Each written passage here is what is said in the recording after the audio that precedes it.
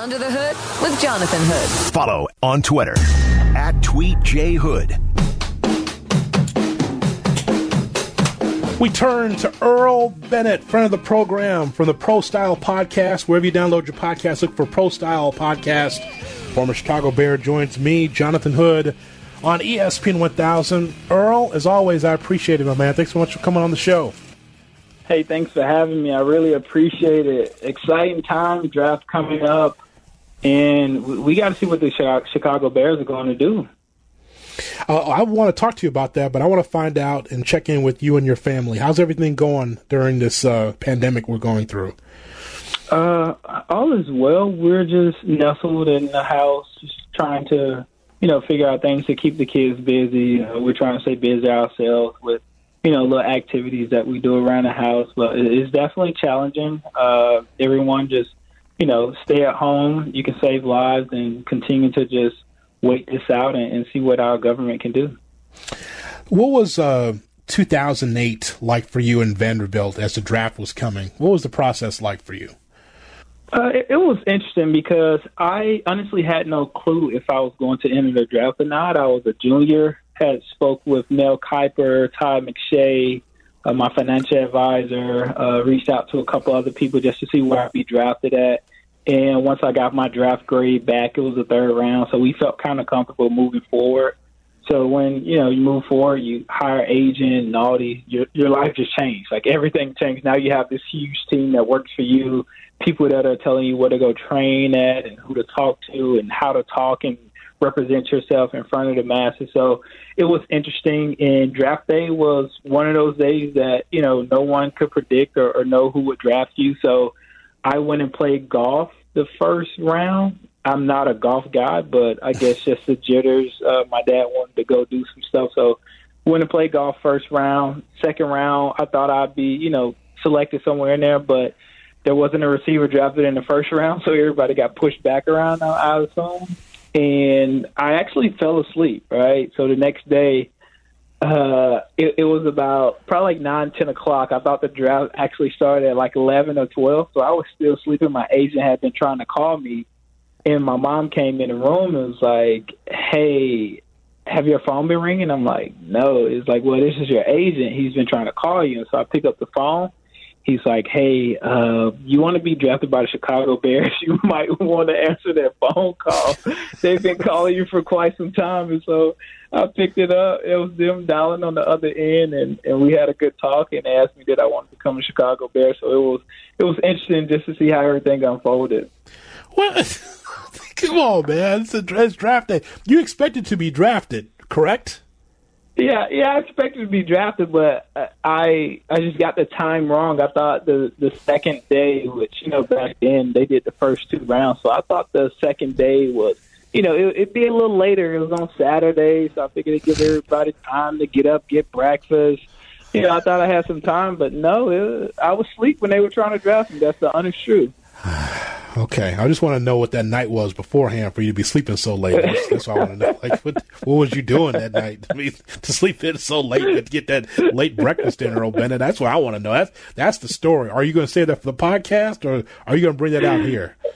Oh man, we just partied. We just had a good time. I was like, I didn't get drafted in the first or second round. I might not get drafted, but I left school early. Probably threw my life away. So let's party the night away, and we had fun. I probably went to bed at like 4 or 5 o'clock, and who knows? I was like, if I get drafted at this point, it's whatever. So, and I'm thankful that the Bears they kept calling, so it worked out.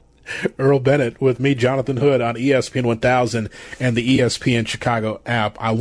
We have not spoken since free agency, Earl, so I just want to go over with you some of the offseason moves that the Bears have made, including having Quinn on the defensive side, Jimmy Graham at tight end, and Nick Foles coming over. What did you think of what the Bears did in the offseason? I think they picked up some very key players. I think Robert Quinn would be that guy to come in, be a great pass rusher, because you're playing against Aaron Rodgers and Kirk Cousins has finally showed up, this past year that he can throw the ball. So you definitely need somebody that can get out to those guys, and with Stafford too. So I love that signing. The Jimmy Graham, I'm still trying to figure out why would they sign a player on the other side of 30, because Jimmy Graham, yes, he's a solid guy. He can block, but I think they could have addressed this in the draft. I think of a Vandy guy, Jared Pinkney, who didn't have a great a combine, but who drafted later rounds, a guy that is similar to Jimmy Graham but younger, could have got him at a discount. So when I saw the Jimmy Graham ordeal, it was a head scratcher, because they do need help on the offensive line, and they really didn't address that in free agency. And now you're wondering if you're going to bring in one or two rookies to help you out, and I just don't know if that would fit well right now in the NFL. I was floored by not just the selection, but the money that was doled out to Jimmy Graham, because, Earl, I mean, it's cool, man. This is a young man's game, and if you're still playing in it, God bless you that you're still playing, but you have to play and be productive. And I just thought, watching him in Green Bay, I didn't see anything that told me, yeah, this is a guy that Trubisky should hook up with. He's a veteran, but you still need more production than what we saw even last year from him. Absolutely. If your primary goal is to get the best out of Mitchell Trubisky, then you need to put great skill players around him. Jimmy Graham, at this point, he just played with Aaron Rodgers, who was arguably, one of the top quarterbacks in the NFL, and he couldn't get the job done with Aaron. And clearly they let him walk because they figure they can just find another guy and just, slot him in his position. And so by the Bears picking up Jimmy Graham and, basically giving him, $6 million signing bonus, that is a lot of money for a guy his age and the lack of production that he had in Green Bay. So, maybe they're going to use him more as a blocker. I mean, but you do still have Trey Burton. They still need to figure out what they need to do with that position. But, I saw them add a lot of defensive backs. I saw them, bring in a pass rusher and really trying to, make that defense a staple in the NFL, which is great. It's awesome. But nowadays, we've seen the Kansas City Chiefs. If you cannot score points, you're not going to win. So they need to make some real drastic changes come here in this draft and get some guys that can help them offensively. See, Pro Style Podcast, wherever you download your podcast, look for Earl Bennett. He joins me, Jonathan Hood, as we talk Bears and the NFL draft on ESPN 1000 and the ESPN Chicago app. So when it comes to Foles and Trubisky, it's so funny, and you've been in the business, so you know this more than I. It just...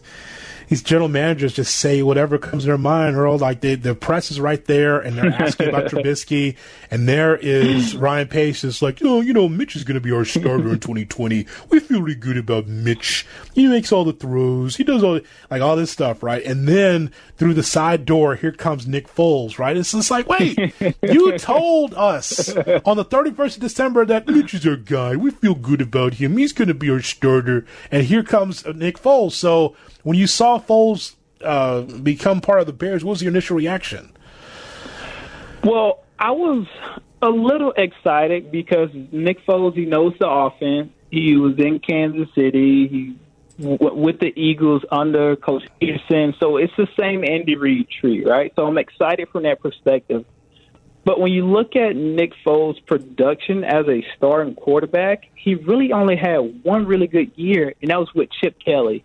27 touchdowns, 2 interceptions in 2013. I mean, those numbers are fantastic. If they can get that Nick Foles, you start him right away. But when you look after that, I mean, it was a really bad decline with Nick Foles as a starting quarterback.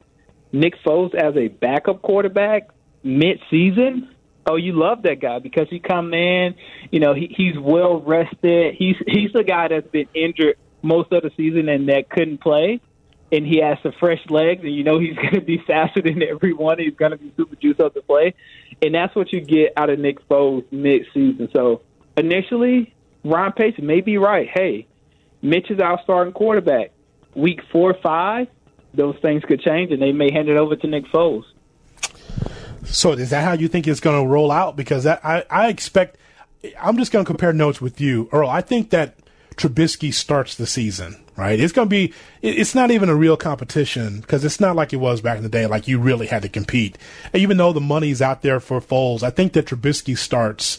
And if he falters, like we may not see Mitch again in a Bears uniform. And that's real talk. Like, because Pace knows that his job is on the line here. Whether he keeps it after this upcoming season or next year, just the money that he paid for veteran guys that are 30 and older tells me that there's some desperation there and that some of his draft picks didn't work out. So I'm thinking it starts with Trubisky, and then if it doesn't work, Foles is going to be right there, and then Trubisky may never get a chance to play again, especially if Foles stays healthy. Absolutely. I definitely see Mitch starting off the season as the starting quarterback unless something catastrophic happened in training camp where Mitch hurt his shoulder, hurt a knee, or get injured any sort of way. But when you look at what management is doing with Ryan Pace, it's really trying to fill those holes if Mitch doesn't work out, then we can bring in Nick Foles. If Robinson doesn't work out, we have Robert Quinn. So you're bringing in the older guys that you know have been productive in the league to fill those holes, to be the what if. But honestly, I feel like this is a make it or break it year for Ryan Pace, and they have to show up. Otherwise, if they have another, and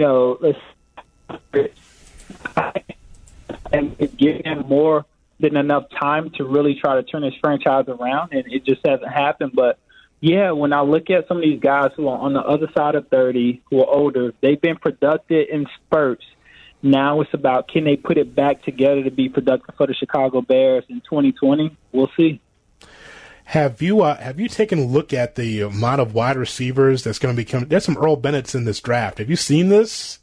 Have you seen this list? The wide receiver draft is absolutely phenomenal. I like Justin Jefferson, the kid from LSU, because he can play inside, he can play outside. He is just a really good craftsman when it comes to route running. So he's probably my favorite.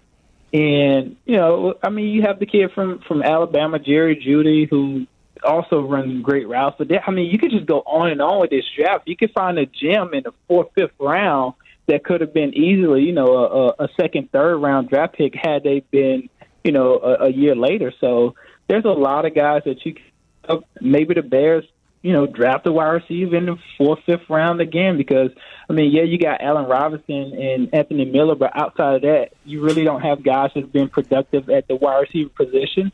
Maybe you can steal a guy late. Who knows? I'm looking at this list in front of me, Earl. I'm just telling you that these prospects, and as an SEC guy, when I'm seeing Jeudy and I see Ruggs and I see CeeDee Lamb from Oklahoma, right? And then we go, you mentioned Justin Jefferson. This guy could be first round or early second, depending on what a team needs. But he was terrific. If anyone watched the national championship game or watched the role that LSU went on with Joe Burrow, Justin Jefferson was so key. You go to Chase Claypool from Notre Dame, T. Higgins, solid for Clemson, elite level hands and skills. Michael Pittman from USC.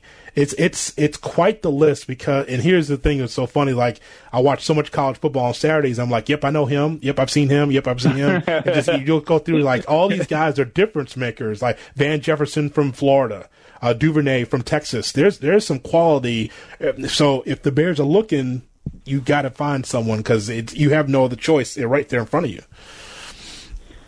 Exactly. You have Donovan Peoples-Jones, who is a big body receiver, 6'2", 200-pound guy. I've got a chance to watch him play when he was at Michigan. I love his run after the catch. He's one of those guys that he kind of reminds me of Brandon Marshall. Once they get the ball, they're very explosive, not in terms of speed, but just with the force that they run with.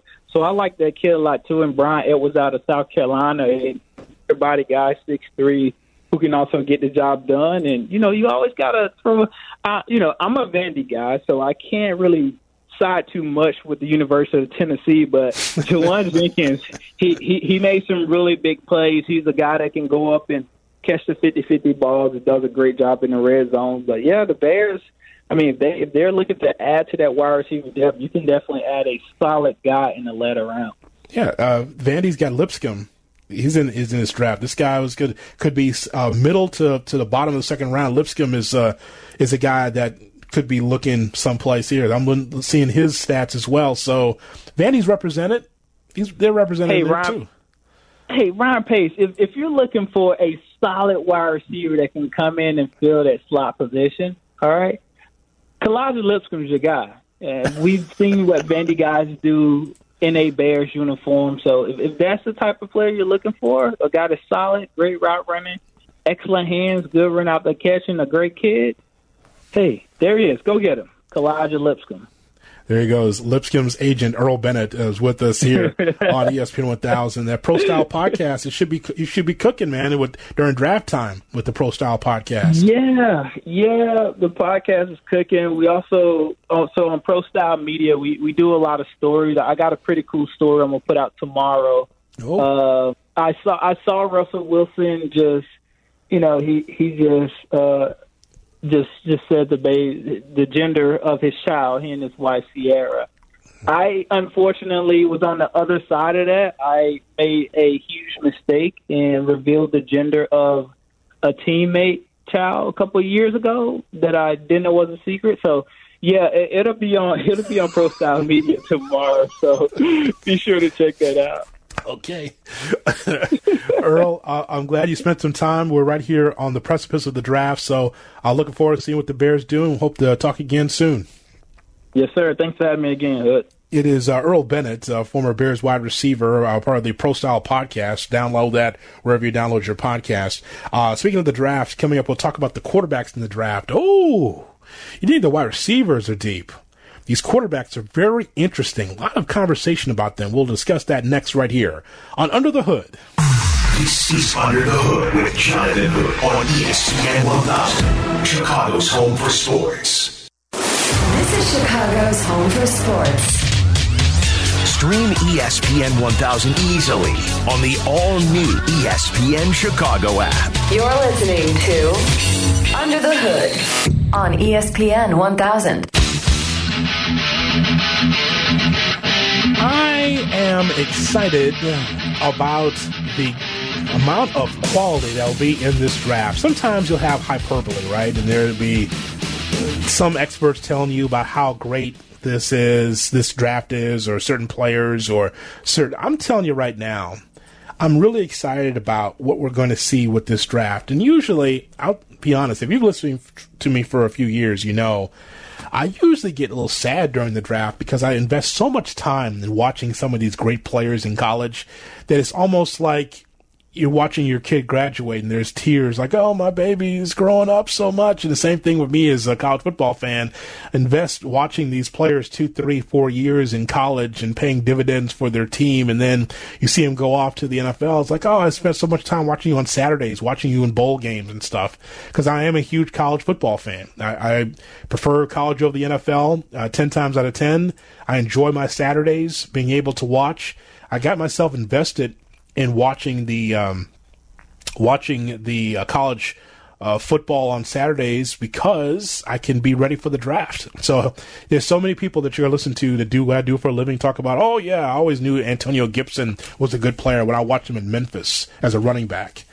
They didn't watch him. They just read about him. But if I'm spending time watching these players on Saturday, then I can be a little bit more learned when it comes to the draft. So I want to make sure that I was into it, and that's why I enjoy my Saturdays, because when it comes to the draft, I'll be ready. And the quarterbacks I'm ready for, because Joe Burrow is a terrific quarterback. But here's the thing. I watched him and have a magical season with the Tigers. And I don't see like the explosion of him being this great quarterback, but I think that he can settle in and be a really solid quarterback for Cincinnati. And the whole thing is, like, if Burrow's with a good team, I can see Burrow actually being able to develop quicker and be in a big spot and help a team. But when you're at the bottom of the barrel, like being with the Bengals, and if he sucks the first couple of years, you're like, oh, Joe Burrow was a bust. Well, maybe if the team doesn't have anything around him, Joe Burrow will be a bust for sure. The big question is about Tua Tagovailoa. Okay, so Tua Tagovailoa is a quarterback that, listen, as a Georgia fan, gave me nightmares, right? To watch him with the southpaw, with the big arm from the left side. And I just need to know which Tua we're going to see. I remember Chris, Adam, and I working Chicago's College Tailgate, our college football show every year, and we were watching Tua get smashed in that bad injury that he had, right? It was so horrible to watch that injury that knocked him out of college football. But we continue to hear mixed reviews. Some people say that in the workouts he had, that Tua was not ready, that did not have a good workout because of the injuries he suffered. Didn't seem the same. And others say, yep, he's identifying blitzes. He's very good in the pre-snap. He can be able to separate from defenders. He's doing just fine. So I don't know what to believe until we actually see him on the field. But I just know what I saw from him, that big windup from the left side. I'm like, oh, that'll be interesting to see how that works on the NFL level. In college, especially against my team, worked out very well. Justin Herbert was a 4-year starter at Oregon. Elite arm, a guy that's 6'5", 6'6", and a guy that is durable.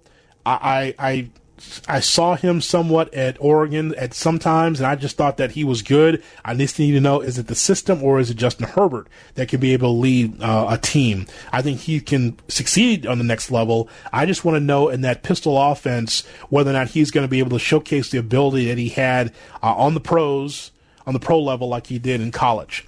Jalen Hurts, we just talked about Jalen Hurts earlier in the show.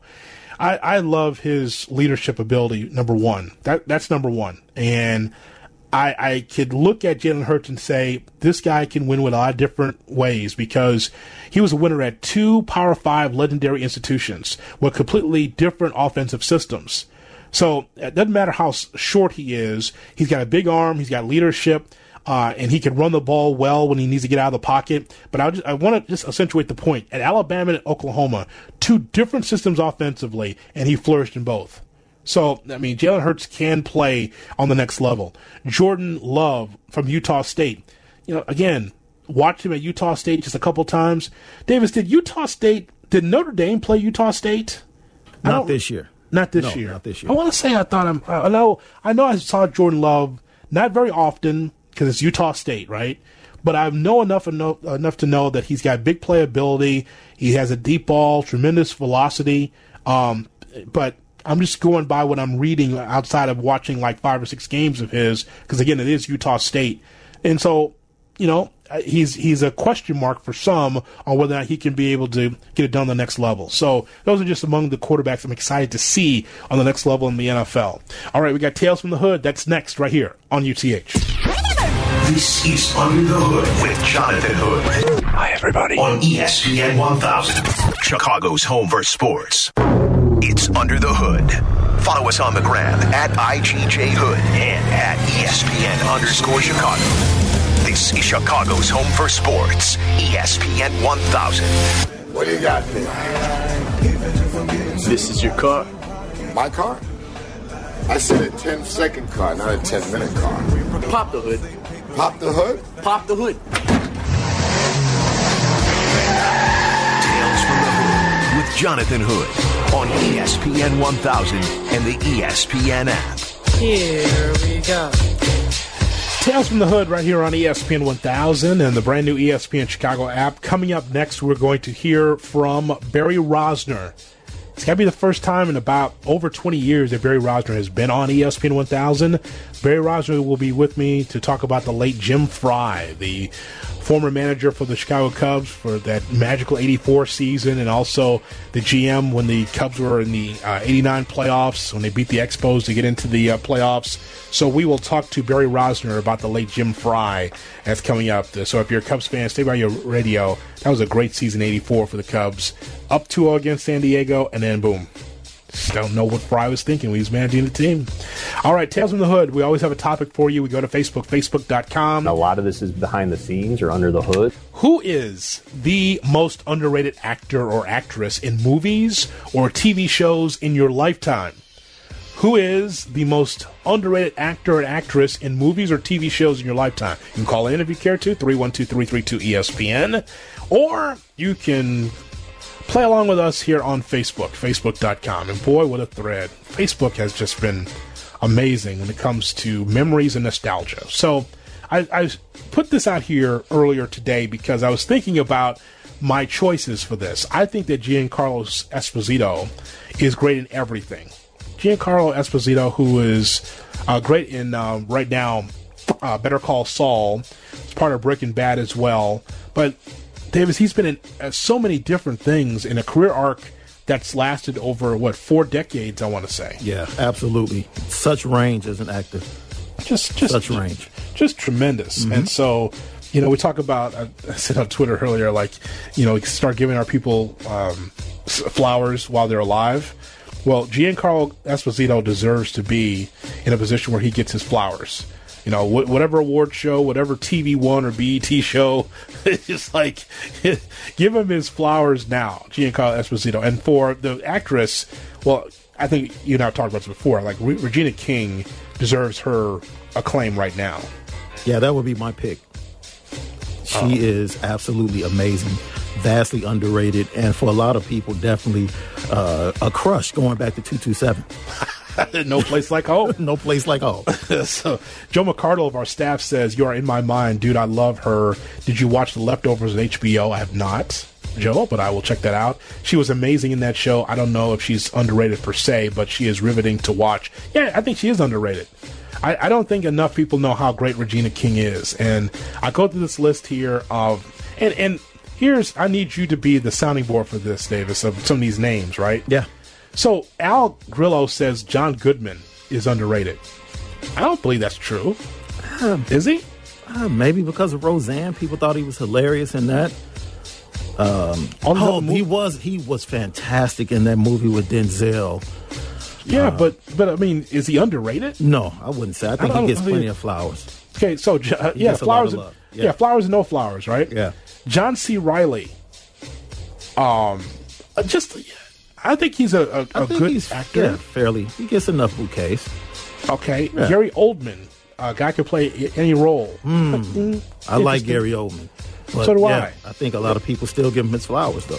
That's from Bradley Michael checking in. Says Gary Oldman. Here's one. Paul Giamatti. Yes. So Brian Solar says that I can't think of a better actor who really only has too many that guy credits. I can't think of a better guy who really only has too many that guy credits. Meaning that, I don't think that's underrated though. You see, people know him from so many terrific movies, and now he's on Billions. And I think that you could put him in that category of, hey, great actor, small screen, big screen as in movies. I don't think he's underrated, though. Yeah, I think he's appreciated. He might be slight, because his range is amazing. And he can go from Billions, serious. He's played the bad guy, he's played the good guy, and then he can play Big Mama's House. I mean, the guy... The guy can get it done. He definitely has range as an actor. Big Mama's House. Here's one. Eric Collins comes through again. Eric Collins on the Facebook wall. He says Joe Morton, who was the dad in Scandal. Yes. Who's played? Let me see. I can't get to my IMDb that quickly. Let me see. Joe Morton is a terrific actor. Yes, he is. Who has been on Broadway and done so many. Joe Morton, take a look at his IMDb real quick. Oh, gosh. Oh, I didn't know he's in God Friended Me. I know. It's a show that I've stayed away from on CBS. When you start trivializing the Spirit as just a Facebook friend, I was like, I'm not watching this show. You've heard of this show, right? Yeah, I haven't checked it out yet. No, of course. I don't think that would be a lot of people know him from House, the series, Jag, the TV series, CSI New York, the series. He's also done a lot of movies, American Gangster. The Good Wife. 2007, Good Wife, yeah. Yeah, so, okay, yeah. So he is that dude that I think that is underrated. I think that's very well done. Yeah, I can go with that. All right, flowers or no flowers for Don Cheadle? No, he gets too much love, in my opinion. Too much love. Don Cheadle. The British accent was horrible. And the what were the 3 movies with he's in that series of 11, 12, and 13. Yeah. Ocean. Yes. Ocean's 11, 12, and 13. Yeah. Wowza. No, dude. The accent, it didn't go for me. He's had plenty of. And he's tied into the Avengers. He's been really blessed to be tied into a lot of great franchises. He's the only one that would think he's underrated, though. By the way, Don Cheadle. Yeah, Cheadle's not underrated. His music video with Kendrick Lamar might be one of his dopest accomplishments. If you haven't had a chance to watch it, that video he did with Kendrick Lamar was amazing. Okay, some people don't understand the word underrated, right? Yeah, so, obviously. Bob Dupree says Danny DeVito. No. And this is. I'm not even talking Taxi Danny DeVito. I'm talking about Sonny, right? The Philadelphia show. And honorable mention to Sam Jackson. Oh no, absolutely not. Samuel Jackson is underrated. Absolutely not. Underrated? Nah. Luis Guzman, everybody's sidekick. Because so you take a look at Guzman and his, who's been around for a long time, by the way, his long career. I mean, here's a guy here that was in Mr. Wonderful, Carlito's Way, Boogie Nights in '97, The Bone Collector. He was in that. I forgot he was in that movie with Denzel Washington. I mean, he's been in a lot of movies for a long time. I don't think that Luis Guzman is underrated. I mean, he's been in television since 1977. I can see someone making an argument for that, though. I can see it being debatable. Instead of a bouquet, I would give him like a single stem. He's 63. I mean, he's still underrated. William H. Macy, says Ryan Sudall. I don't think that's true either. As if nothing else for this show that he's on now. Yeah. I mean, he's been Dennis Farina's on this list, says Steve. No one that has been nominated for a serious award, Tony, Oscar, should ever be on this list. Lance Jones, Don Cheadle again. I don't know if that's true. I just don't know. I consider Don Cheadle to be one of the top 5, definitely, black actors of all time on most people's list right now, if you ask them straight up. Leslie Nielsen, says Dan Levy. No, don't think that's true. Nicole, my cousin, says Daniel Day-Lewis. I don't know if that's... not now. Maybe a few years back. Maybe. Lavelle says Morris Chestnut. He's been playing Tyler Perry movies not to be not to be underrated. I don't know if that's underrated or demotion. I don't know what's going on. Sam Elliott's on here. Oliver Platt's on here. Russell Hornsby says Reggie Hammond. Hornsby is very interesting. Yeah. Now in that Bone Collector show, I don't even know if it's canceled on NBC or not, but he's always been that guy on certain shows, certain level shows. So give me your list, because we got to get to a Barry here. Well, I have 2. My first one is Jeffrey Wright. Mm-hmm. Jeffrey Wright, in my opinion, is one of the most underrated actors. The range he has, if you haven't seen the film he did in 2018 called OG, which talks about a young man that's been incarcerated for over 20 years and battling to fight the ills of protecting himself versus getting back out and getting back into society. It was a great film about being behind bars. He's also been a part of the last 3 James Bond movies. And then, of course, who can remember him being Peoples in Shaft, the movie, famously known for that. And then my other candidate would be, man, I wish I had a drum roll I could throw in here right now. Let's see. A lot of this is behind the scenes or under the hood. That's my drum roll right there. Courtney B. Vance, for multiple reasons. I just watched him in Uncorked on Netflix. Go check it out. Nice film. Very underrated. Famously known for playing opposite Whitney Houston in The Preacher's Wife. Mm-hmm. And the second reason he's underrated, the man pulled Angela Bassett. That's it. He's a king for doing that. I don't know how he did it. It just popped up one day and Angela Bassett is engaged to Courtney B. Vance. Like, what? Who was he? Yes. Yeah. If you've not seen Angela Bassett, she is very well preserved. And as I would say, restaurant quality. And that, my friends, is Tales from the Hood right here on ESPN 1000 and the brand new ESPN Chicago app. We'll talk about the passing of Jim Frye, manager for the Chicago Cubs for that fun 84 team, GM for the team in 89, and have some Bulls and NBA talk at the top of the hour at 9 o'clock with former Bulls and Clippers coach Vinny Del Negro. All part of the mix right here on Under the Hood. This is Under the Hood with Jonathan Hood on ESPN 1000, Chicago's home for sports. This is Under the Hood on ESPN 1000. Follow @TweetJHood on Twitter. Under the Hood with Jonathan Hood on ESPN 1000, Chicago's home for sports.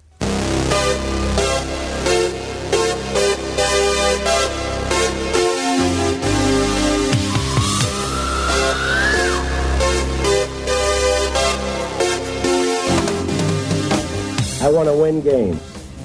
And I'm going to try everything I can to get Dallas Green to get the best players.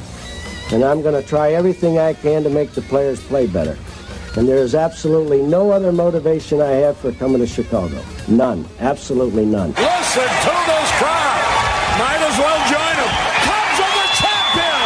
The Cubs are the champion. Congratulations, Jimmy. That was some embrace you and Dallas gave each other, and I can certainly understand it. Well, I tell you, a lot of people don't realize the things that are said and done, and I appreciate the nerve that Dallas showed.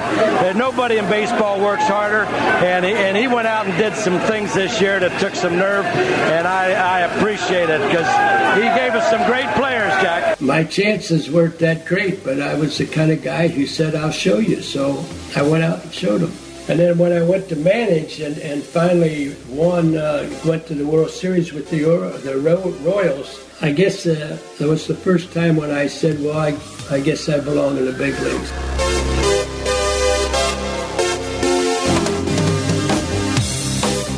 Under the Hood with Jonathan Hood on ESPN 1000 and the brand new ESPN Chicago app. We're talking about the loss of Jim Frye, Cubs manager back in the early 80s with Kansas City and with the Chicago Cubs. Barry Rosner wrote a great piece in the Daily Herald. Go to dailyherald.com. Rosner, Jim Frye's Cubs legacy looms large, and Barry joins me here on ESPN 1000. Barry, as always, I appreciate it. Thanks so much for coming on the show. Jonathan, been a long time. Always great to hear your voice. Absolutely. I want to talk to you post-Elia as we go into the early 80s with Dallas Green.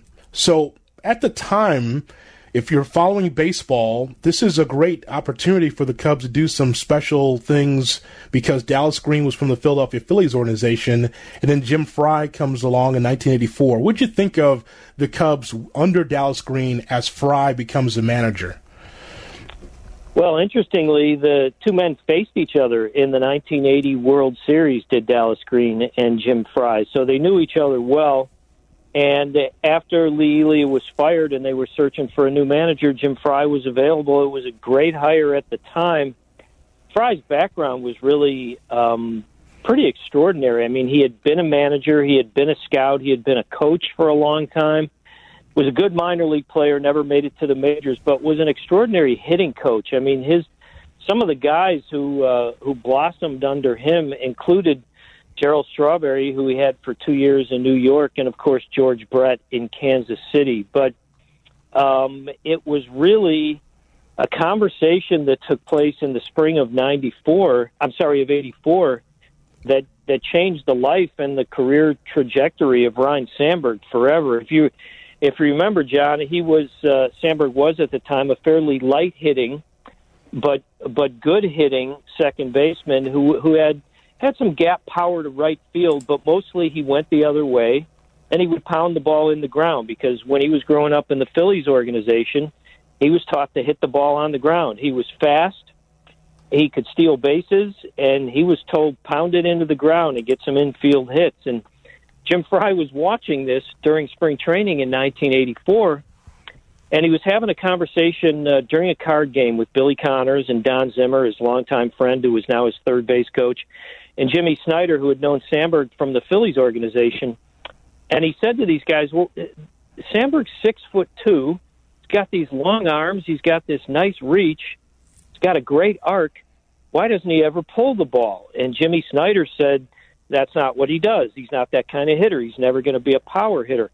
And Fry got up and started yelling. He couldn't understand it, and he was pacing around the room and cursing, and he said, this just doesn't make any sense. So the next day they were playing a game, a spring training game, and Sandberg grounded out to shortstop. And when he got back to the dugout, Fry stopped him, and he said, Ryan, well, wouldn't you like to hit it out of the park once in a while and jog around the bases instead of busting it down to first on every play, and you'll be exhausted by June? And Sandberg said, yeah, okay, what do I do? So the next morning, they met in a batting cage beyond the right field fence. It was very early. There was nobody else out there. It was just Fry throwing soft toss to Sandberg. And he taught him how to open up his hips and how to pull that inside pitch. It was a pitch Sandberg had always had trouble with, hard sinkers inside and fastballs in on his hands. And he basically taught him how to open up and hit it to left field. He basically said, for the rest of spring training, I want you to try to hit every ball foul by 40 feet on the left-hand side. Just want you to pull everything and hit it as far foul as you possibly can.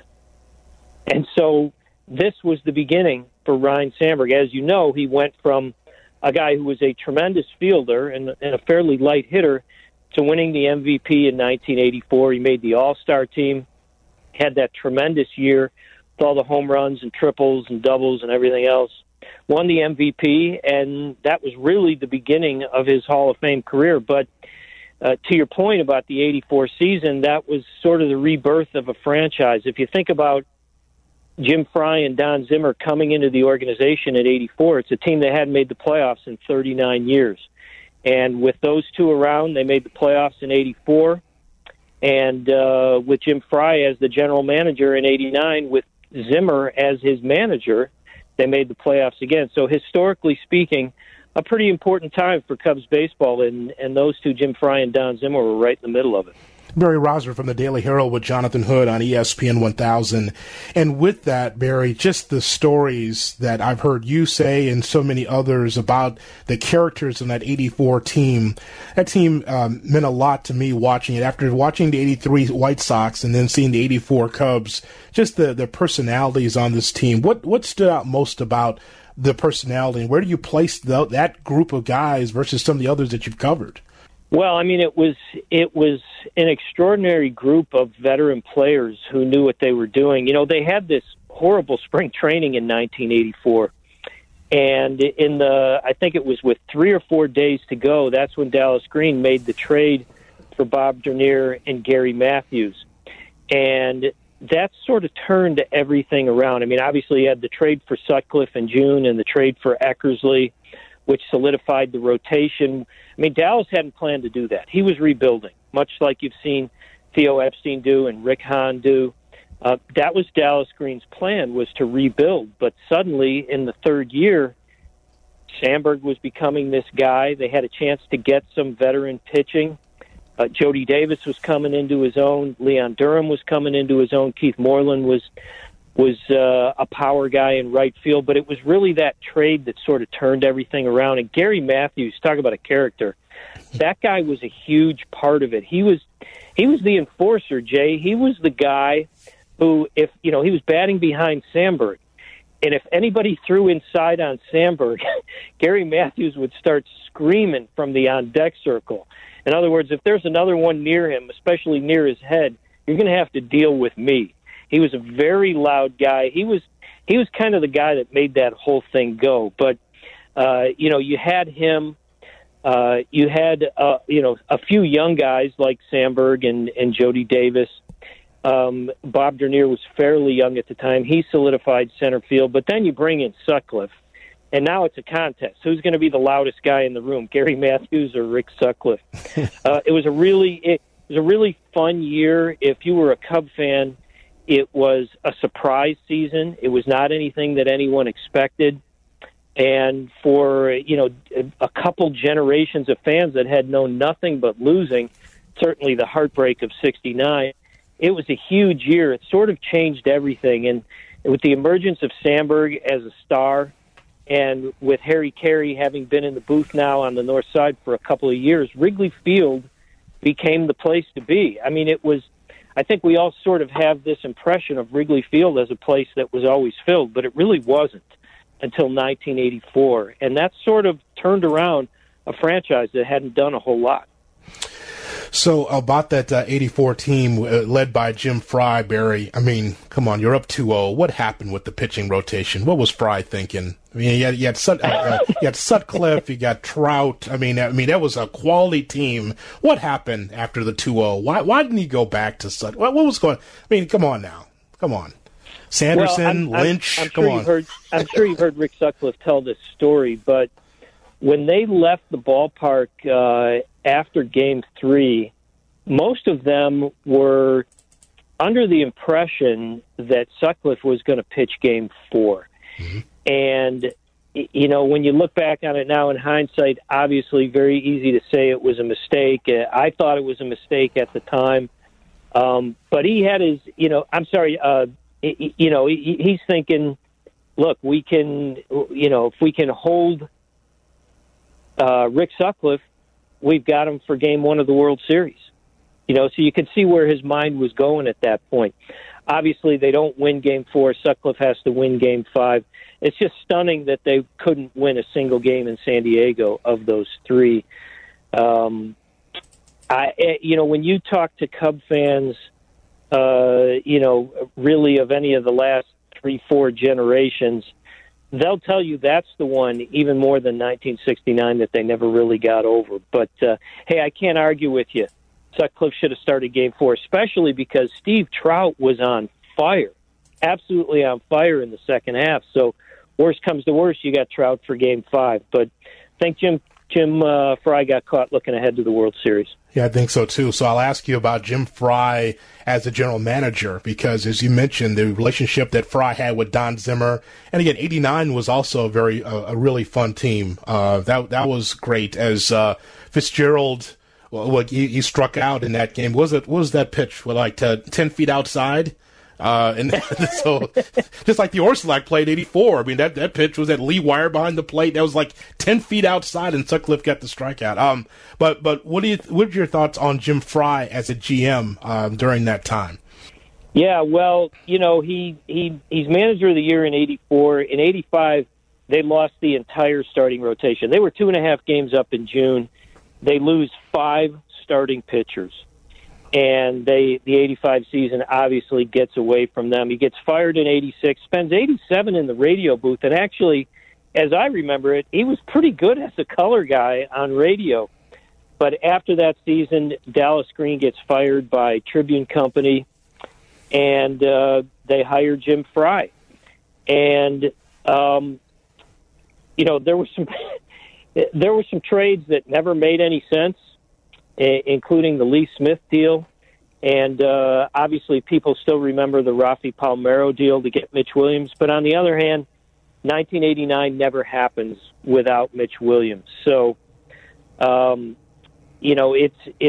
it's hard to make a case for that one being a good one. But if you love the 89 season, you got to know that season doesn't happen without Mitch Williams. He was a good general manager. He wasn't a great general manager. Like everyone else who's ever worked for Tribune Company, he never really got the chance to finish the job because 1990 was a disappointment. After the 90 season, they signed George Bell and Dave Smith and Danny Jackson. All three of them were hurt early in the 91 season, and then there's, of course, the famous firing of Don Zimmer, which really brought down the organization. At the end of the season, team president Don Granesco was fired, Jim Frye was fired, Jim Essien was fired, and that was the end of that. But I can tell you from personal experience, working with those guys, working with guys like Jim Frye and Don Zimmer, was the best part of my career. They were old school guys. They were honorable guys, respectful guys. They weren't always the most polite guys, but you know what? You knew where you stood with them. They didn't lie to you. They answered the phone when you needed something. And, if you had a great story, even if they couldn't comment on it, at least they could lead you in the right direction. You're either right or wrong. And they were a pleasure to work with. So that was a very enjoyable time for me in terms of my career. But I guess if you summed up Jim Frye's career as the general manager, At least he made the playoffs one year, and there were a lot of Cubs general managers who couldn't say that. The piece is entitled Jim Frye's Cubs Legacy Looms Large from the Daily Herald. Barry Rosner wrote that piece. Go to dailyherald.com and check that out. Barry, I'm glad you spent some time. Thanks so much for coming on the show to talk about the legacy. Well, for whatever it was a fun legacy for Jim Frye in 84 and 89. Jonathan, my pleasure. Anytime, pal. It is Barry Rosner with us here on Under the Hood with Jonathan Hood. This is Under the Hood with Jonathan Hood on ESPN 1000, Chicago's home for sports.